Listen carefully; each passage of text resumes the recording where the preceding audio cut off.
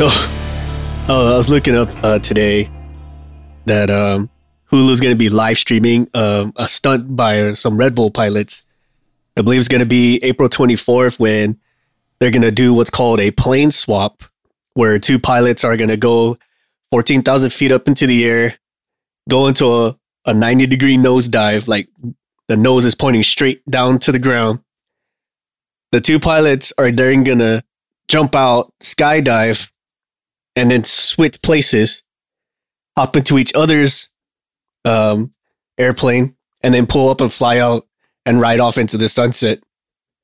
I mean, that's crazy. I mean, don't get me wrong, man. If they actually pulled that off, that'd be fucking dope. Imagine how freaking cool that would look. Like, fuck yeah, man. You know, like brass dipped titanium coated balls right there.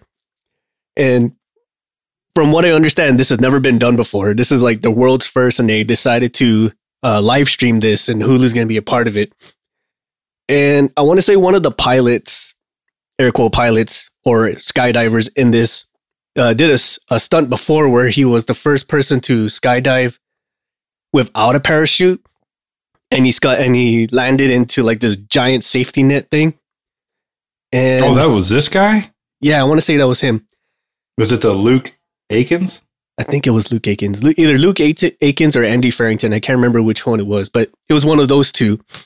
They jumped out and he landed into a giant safety net. And I think the only one who did something similar to that was Travis Pastrana, the stunt motocross dude, the stunt motocross guy, where he jumps out and he chases after his parachute. No, I think he jumped out without one and then got clipped into somebody else. Oh, okay. I know it was the only difference is he was just wearing boxers when he jumped out. He didn't wear anything else. Goggles, a helmet, and some boxers. That's true. In true Pastrana style. That was pretty dope too. I think he shotgunned a Red Bull too before he did it. Yeah, I want to know what that was mixed in that Red Bull, because it's got to be something else. Yeah. So yeah, picture that dynamic, right? Like you got two planes. I think they're using Cessnas or 182s. They're going up into the air about 14,000 feet. Are they using 182s? Yeah, I want to say they're 182s. I want to say so. The article doesn't say, but I want to say they're 182s. They're going to go up in the air 14,000 feet, point it straight down, facing the ground, perpendicular to the ground, and just dive, go on a straight dive, jump out of the plane, switch places, and then and then pull up. Now, obviously, there's going to be some control measures to this. There has to be. There fucking has to be, because in most cases, when you lose control of a plane, right, aerodynamics are going to win. The plane's going to go into a spin or do a tumble or something to the effect where it's not going to stay in a straight line. Well, this one's got a barn door of a speed brake strapped to the belly, so right. And I want to say, before they even considered doing this, they consulted with an aerospace engineer. I forget the person's name. I think it starts with an I. I'm going to butcher this. Iskold? Dr. Paulo Iskold? I'm fucking it up. I'm sorry. But so they got with this guy, and then they actually like mapped this out to where they're going to engineer the speed brake that MVP was talking about on the belly. So it's kind of like this flap that hugs the belly of the plane, and then they engage it and it opens up like a barn door or a hinge. I mean, and it's supposed to keep it in a relatively controlled dive. So at least like if it's spinning, it's going to oscillate on itself instead of like going into a straight up uncontrolled tumble, which is cool. You know, you kind of want that. But yeah, definitely. I mean, you got to keep it as nose down as possible. That's the only way they'll be able to actually get inside the AV again. Because if it's in an uncontrolled tumble or spin or even a flat spin, I mean, that's going to be dangerous for those skydivers to try to re-enter the cockpit. Just get smacked by the wing, the tail, the prop. Did it say, are they cutting the engines out when they do this, or are they leaving motors at idle? I want to say there was a video attached to this that it kind of implied that they're going to be shutting the motor off. And I would almost think you would have to, otherwise it'd be just accelerating towards the ground at faster than you would want. right. Because I guess my thing is like you probably want to slow the speed, the terminal velocity, reel that back as much as possible. Again, with that speed brake, that would do that. For anybody who hasn't seen it, if these are 182s or whatever, I mean it's a massive speed brake on the bottom of this thing. Yeah. I guess that's why I called it a barn door. It's huge. Like I feel like they could go and stand on this thing. It's so Right. big, you know? Yeah, it's freaking huge, but it has holes in it, right? Like, so it's not just going to be like a full-on stop. From what I understand from the video that they were explaining it is, so they're going to dive and then they're going to hold on to one of the braces for the wing and then slowly like shimmy their way into the cockpit.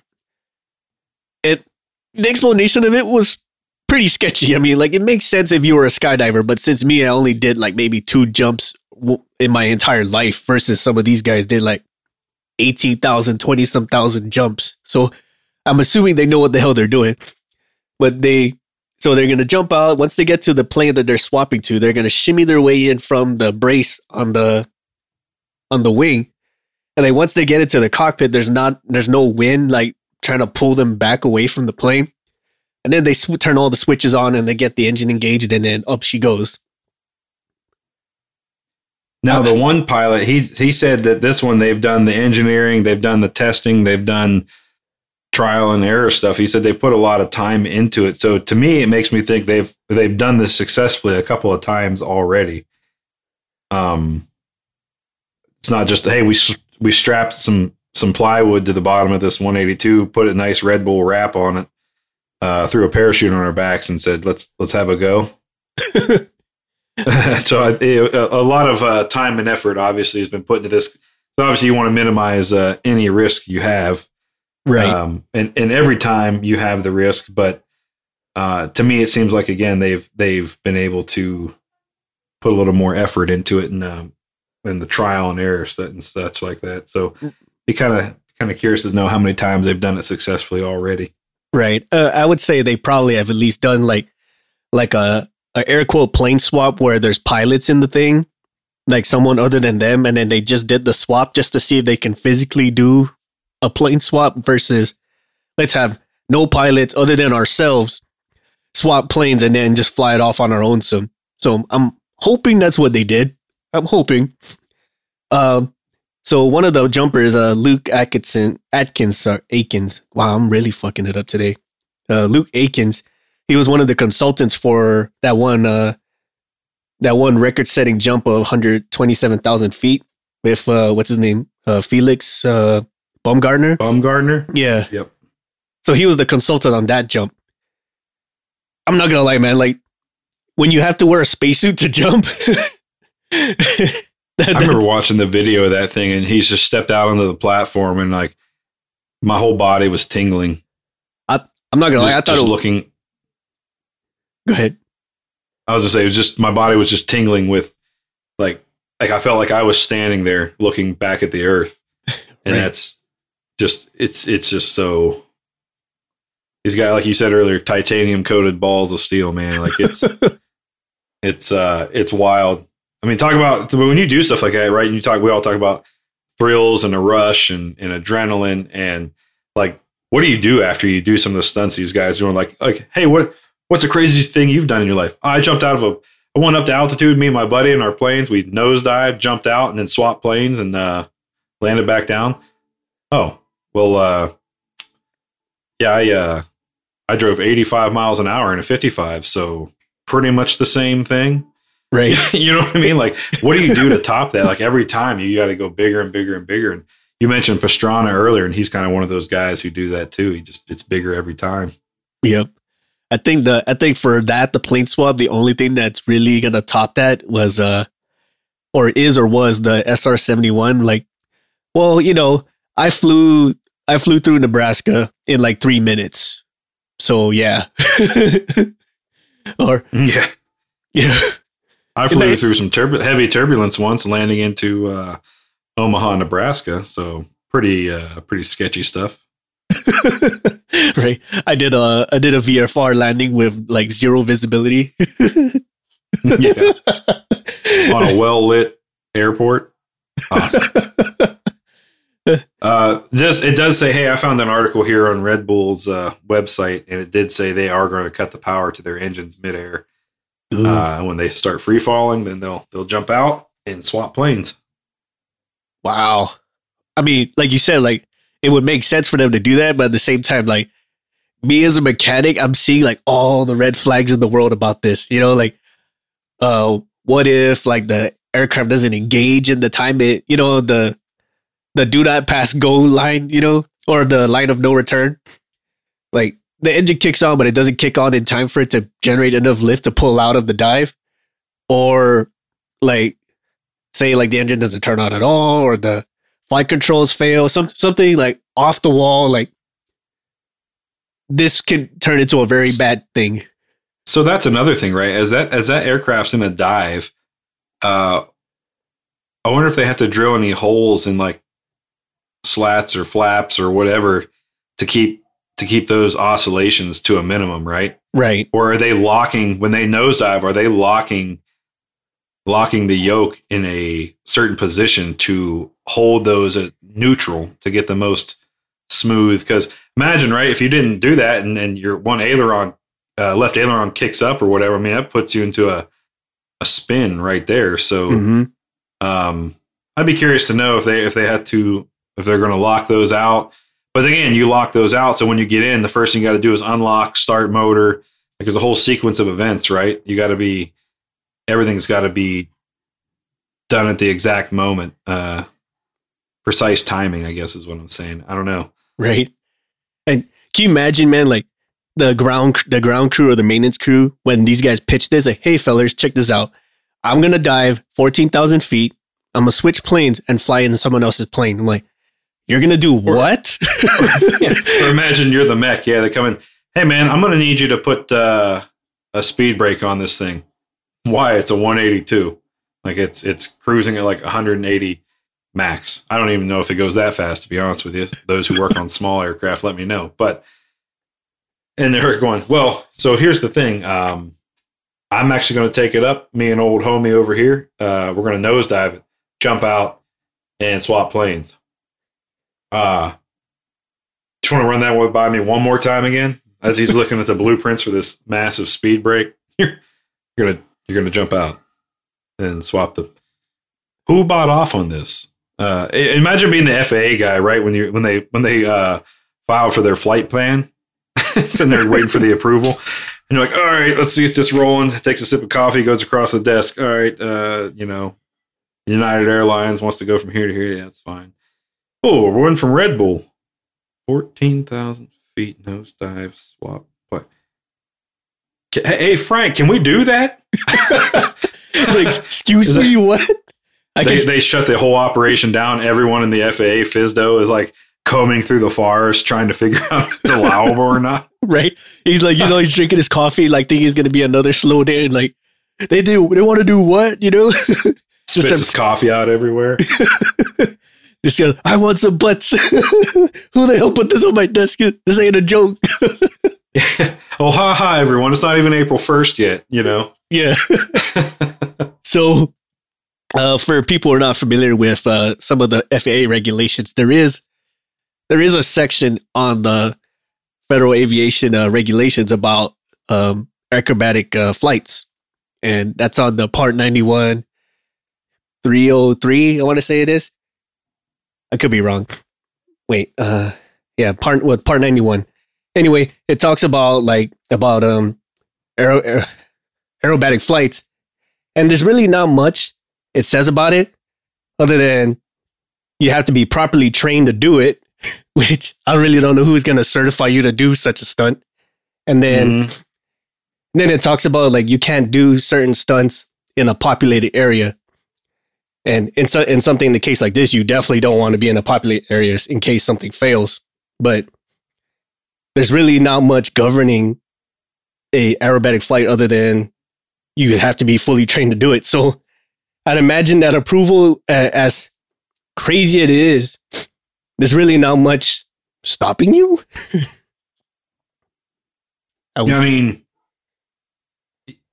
I guess, or are they going to be over a closed range, right? I mean, they're in Arizona, right? And there's a lot of open space in Arizona. So, didn't pick a bad area. It's not like they're going over downtown Manhattan and hoping for the best. They've obviously chosen a remote area in Arizona, but I don't know. I don't know what they're going to. Yeah. I'm still stuck on the FAA thing. Yeah. I mean, yeah, same.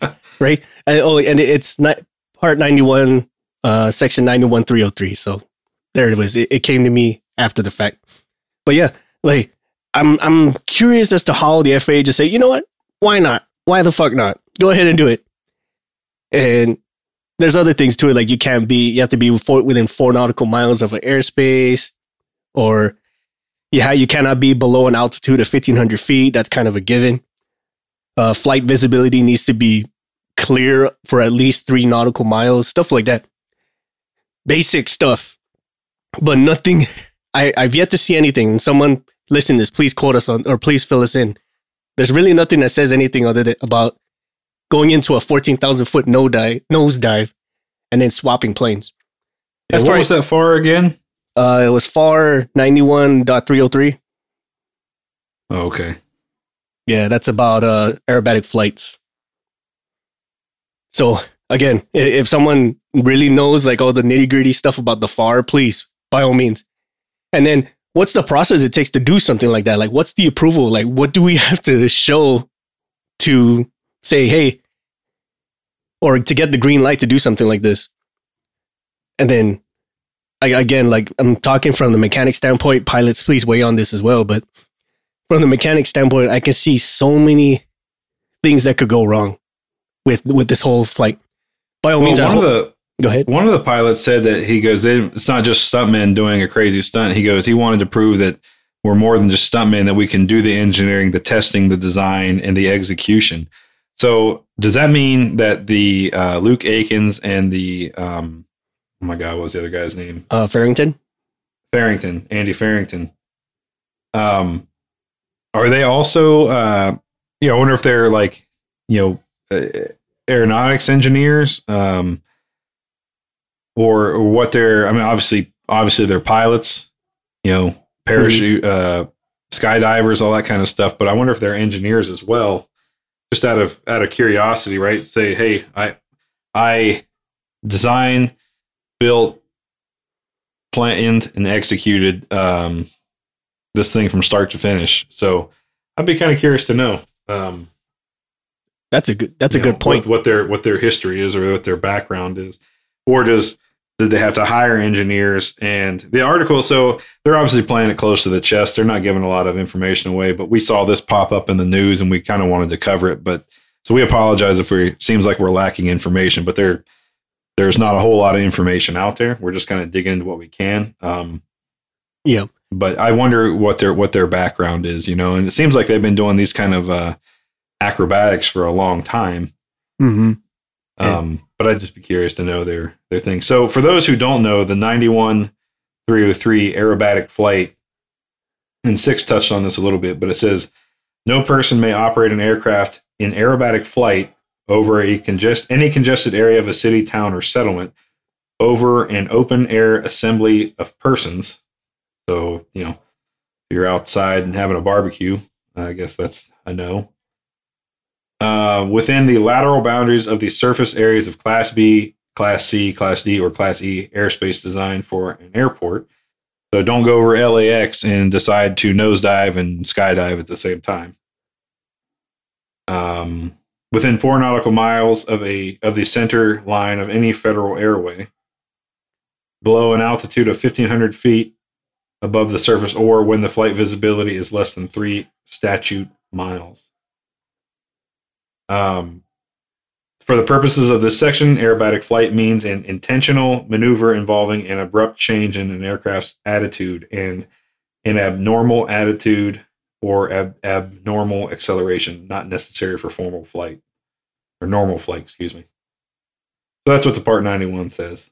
So again, a lot of planning had to go into this. What did what kind of conversations, I'm curious, were had with the FAA, right? For me, that would be number one. Okay, I'm planning this. I want to do this, but before I invest so much time and money and effort, am I even allowed? So I would assume they probably had those conversations first and foremost with the FAA, right? And it's Red Bull, right? It's not like this is their first time doing some crazy stuff. They've been doing crazy stuff for quite a long time, so they probably have their own. FAA probably has their own Red Bull sector just for this kind of stuff, right? They're probably like they're just sitting there waiting for the little phone to ring, like, oh, good, we got something. Well, what is it today, fellers? or it's a whole division of like chain smoking, coffee drinking, bloodshot eyes, and they're just kind of that shaky, It's like, well, oh my God, what are they going to come through with next? I don't, just, I picture it. What's next? You want to do what? Roll it. Let's think about this. The good part is they're at least doing it the right way, where like they're making sure they're approved to do it. They got some engineering controls to help mitigate any unforeseen risks. Like they're actually mapping this out. There's not just a bunch of dudes like, what would be fun? Fuck it, let's do this. Shotgun a beer and fucking roll it. So none of that. We're just saying, like, at least they're not doing any of that craziness.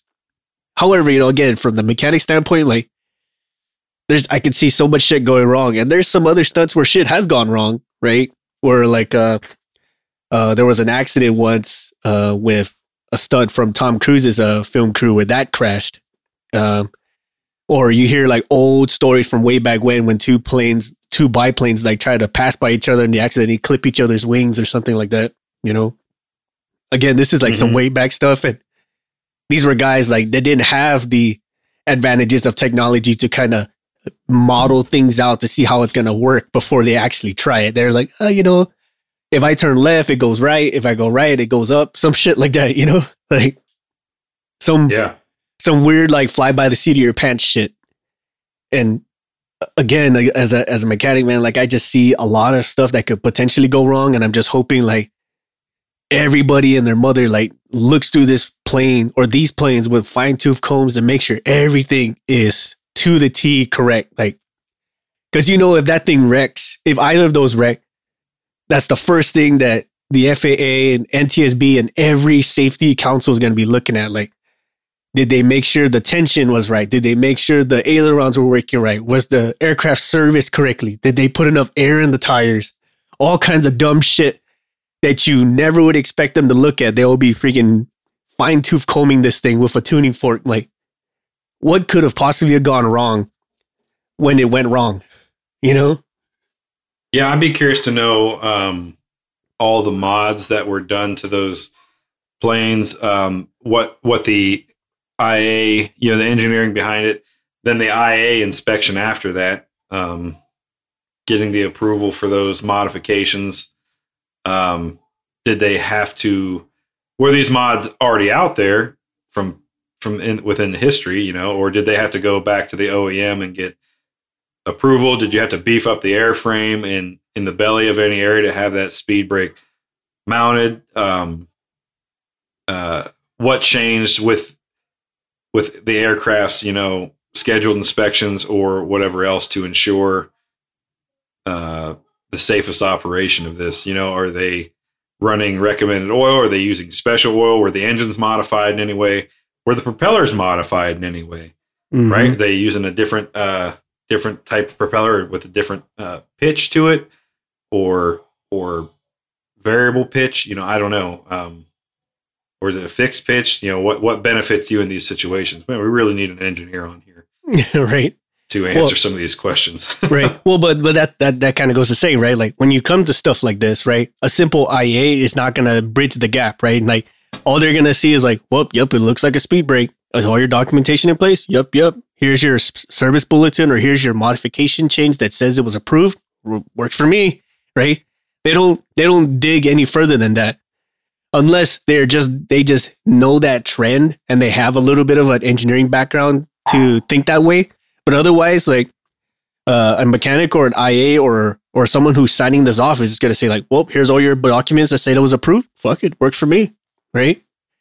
But yeah, But like, say like a flight engineer, he's the one who's going to be really on tap for this because, like, did I engineer this correctly? Did I use the drawings? Did I ensure that the final product was to the specifications that I created? And then it all goes under their name. Like, I made this, I engineered this, I came up with the math behind this. So if it does wreck, or if it does have a problem, it's going to go right back to the engineer. Like, what the hell happened there, friend? Like, it sounded right on in math, right? Right. So that's really all that we can do. It's like, from an IA's perspective or from an inspector's perspective, there's really not much I can do other than it looks like it's all there, right? Everything feels secure. It looks secure. It looks safe. It's all approved to be safe. So wipe my hands of the whole ordeal. That's really it. Like, as an IA, I really can't determine if a pilot is certified to do this or not, other than, sir, can I see your pilot's license? Oh, thanks, friend. Have a nice day. Yeah. So we were talking about, the backgrounds of these two individuals earlier, Luke Aikins and Andy Farrington. So I pulled up a little bit of a bio here on Andy Farrington. Six, if you want to maybe pull up Luke Aikins. So Andy Farrington, he's a Red Bull Air Force member. He's a cancer survivor, skydiving ace, pro swooper, and Red Bull champ. Andy Farrington is a king of the skies with over 25,000 jumps to his name. Holy cow. He's born in 1979. He's the youngest member of the Red Bull Air Force. That's pretty crazy, actually. I mean, I guess you want some seasoned professionals out there, but I mean, it's nobody that was born in 95. You know what I mean? Right. And 18-year-olds doing this kind of stuff. So what's kind of interesting as I was reading through his bio here, it says his mom made about 100 jumps while he was still in the uterus. So riding tandem. So the article says maybe that's why he's such a natural to the skydiving, because his mom jumped 100 times while she was pregnant with him. That's crazy. Jeez. That's pretty dope.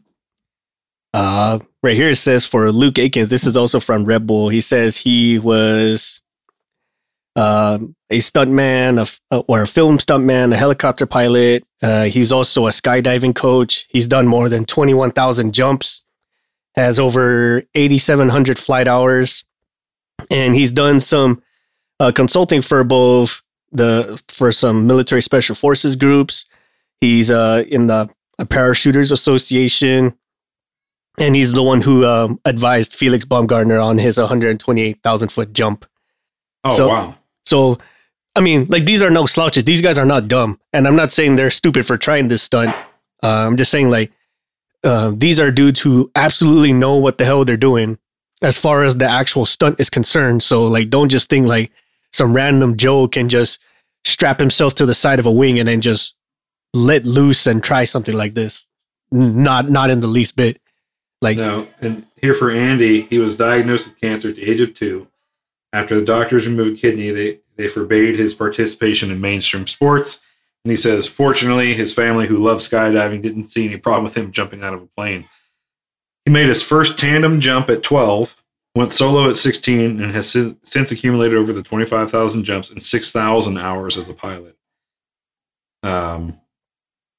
He's in demand as an aerial videographer and photographer, but recently he's been spending time in front of the camera as well. He was also chosen as one of 5 stunt flyers for Transformers 3, featuring the first ever base jump from Chicago's Willis, formerly known as Sears Tower. Part of Red Bull team, recruited to play civilians in the high-octane Barrel of Monkeys aerial action sequence in Iron Man 3. So he's, again, no slouch to this kind of stuff. Mm-hmm. Like just 25,000 jumps, been in movies.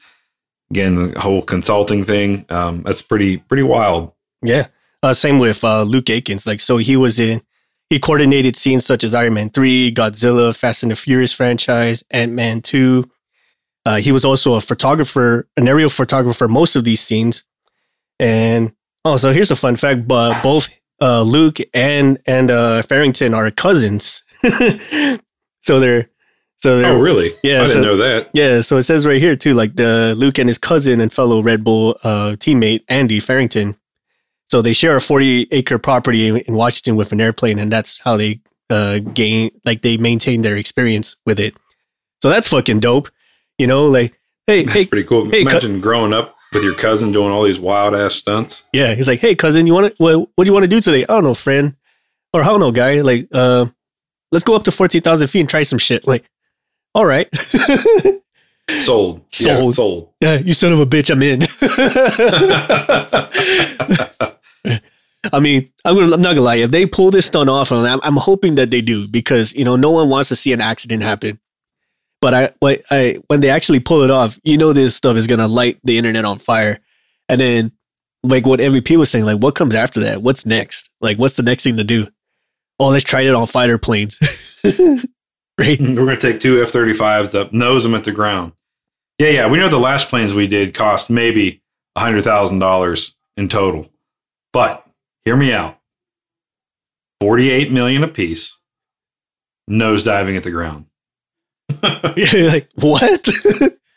and to save face, we're gonna fly without the canopies on the whole time.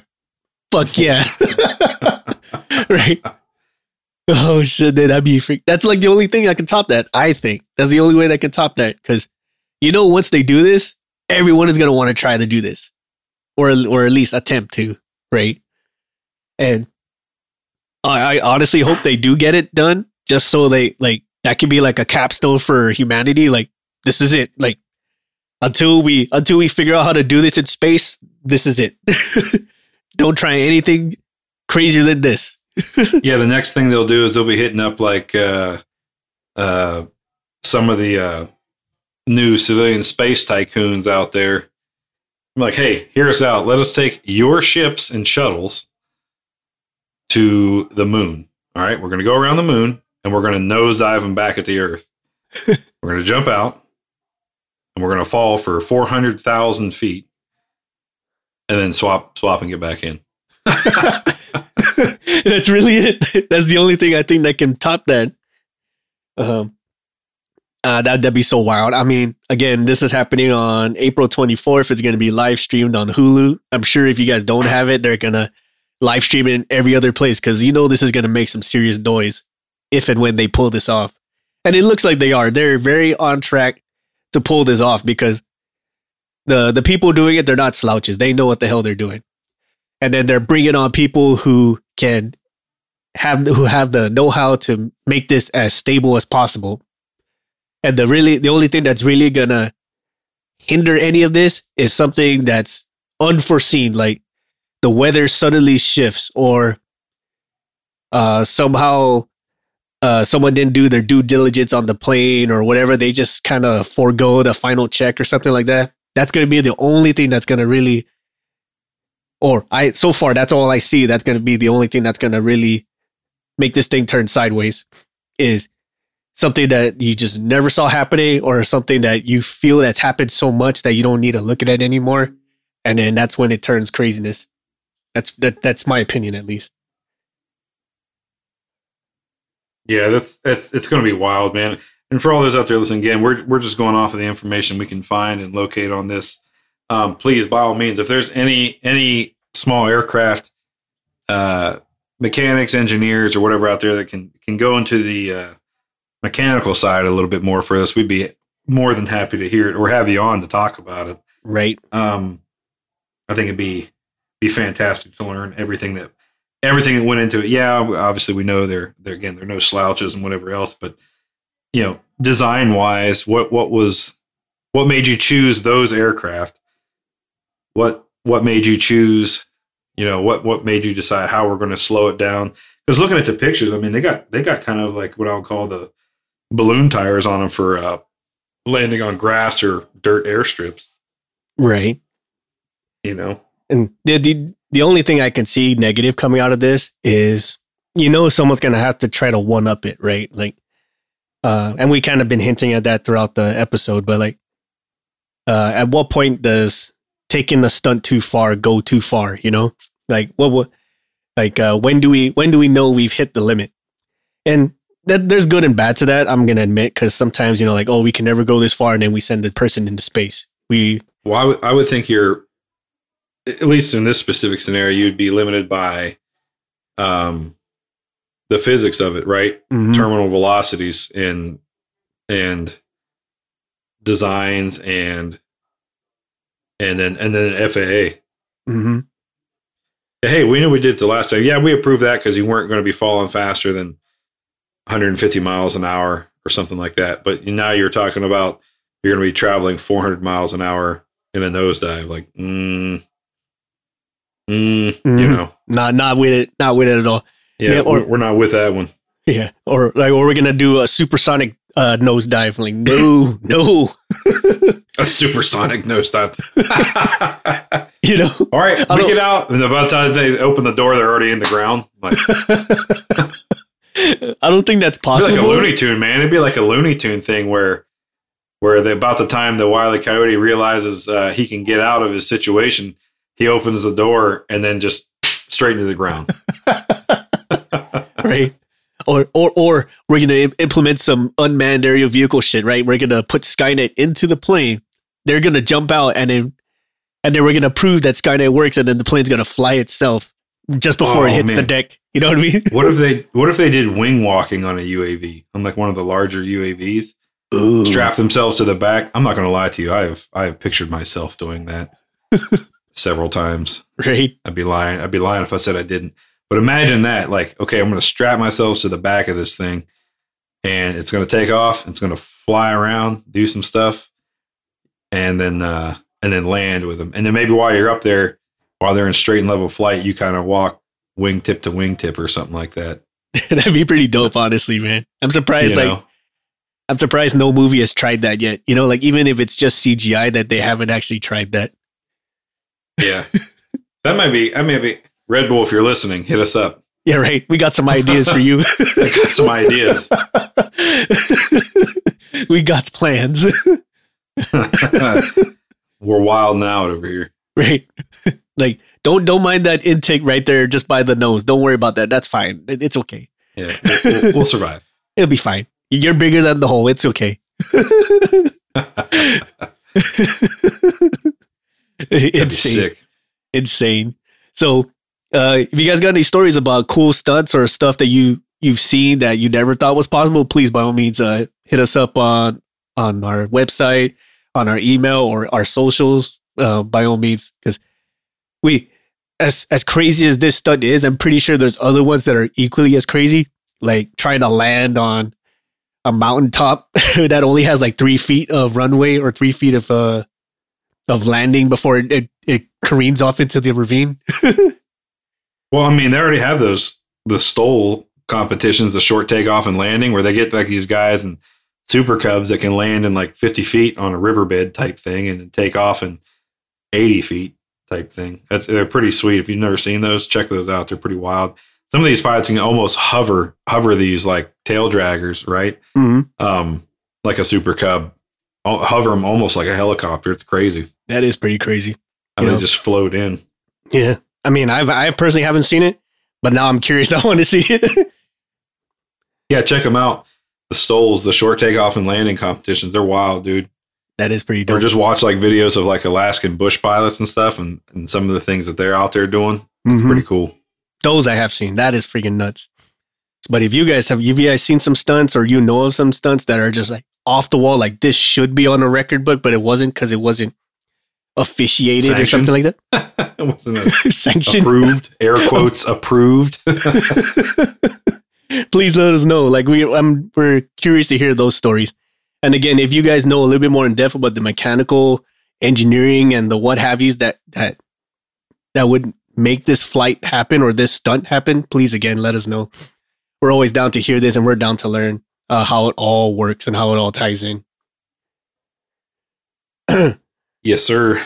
On that note, I got nothing else for closing thoughts. Do you have anything, MVP? Nope, nothing else to close out on this. And I guess Carpe Diem. Carpe Diem, right? Chug some Red Bull and seize the carp. Seize the carp, as they say. Thanks, everybody. See you on the next one. Bye, everyone. Bye. We'd like to take this time to thank our patrons for supporting our show and allowing us to continue to make episodes, maintain our gear, and create merch for all of our listeners, with special thanks to Erica Lamont, Chris Hawkins, Ryan Freshour, Dan Schubert, Jenny Dignan, and the ladies of the Dick Talk and Mimosas podcast. Thank you all so much for your support and patronage. Visit our shop at cancelformaintenance.com and grab some swag to show off both your support for us and your prowess as an aircraft technician. If you have ideas for the show or you'd like to be a guest on the show, visit our contact us section and send us a line. We will do what we can to get your ideas or yourself on the show. You can also follow us on social media, such as on Facebook at Cancel for Maintenance, Instagram at Canx, that's CANX for Maintenance Podcast, or on Twitter at CXMX Podcast. Check out some of our affiliates like Rockwell Time, where they make both rugged and classy watches to fit your lifestyle. Use the code CX4MX and save 10% off your purchase. Support us on Patreon. Our patrons get exclusive perks such as access to our Discord, discounts and early access to merch, special patron-only episodes, and so much more. Thank you again so much for listening, and we'll see you next time.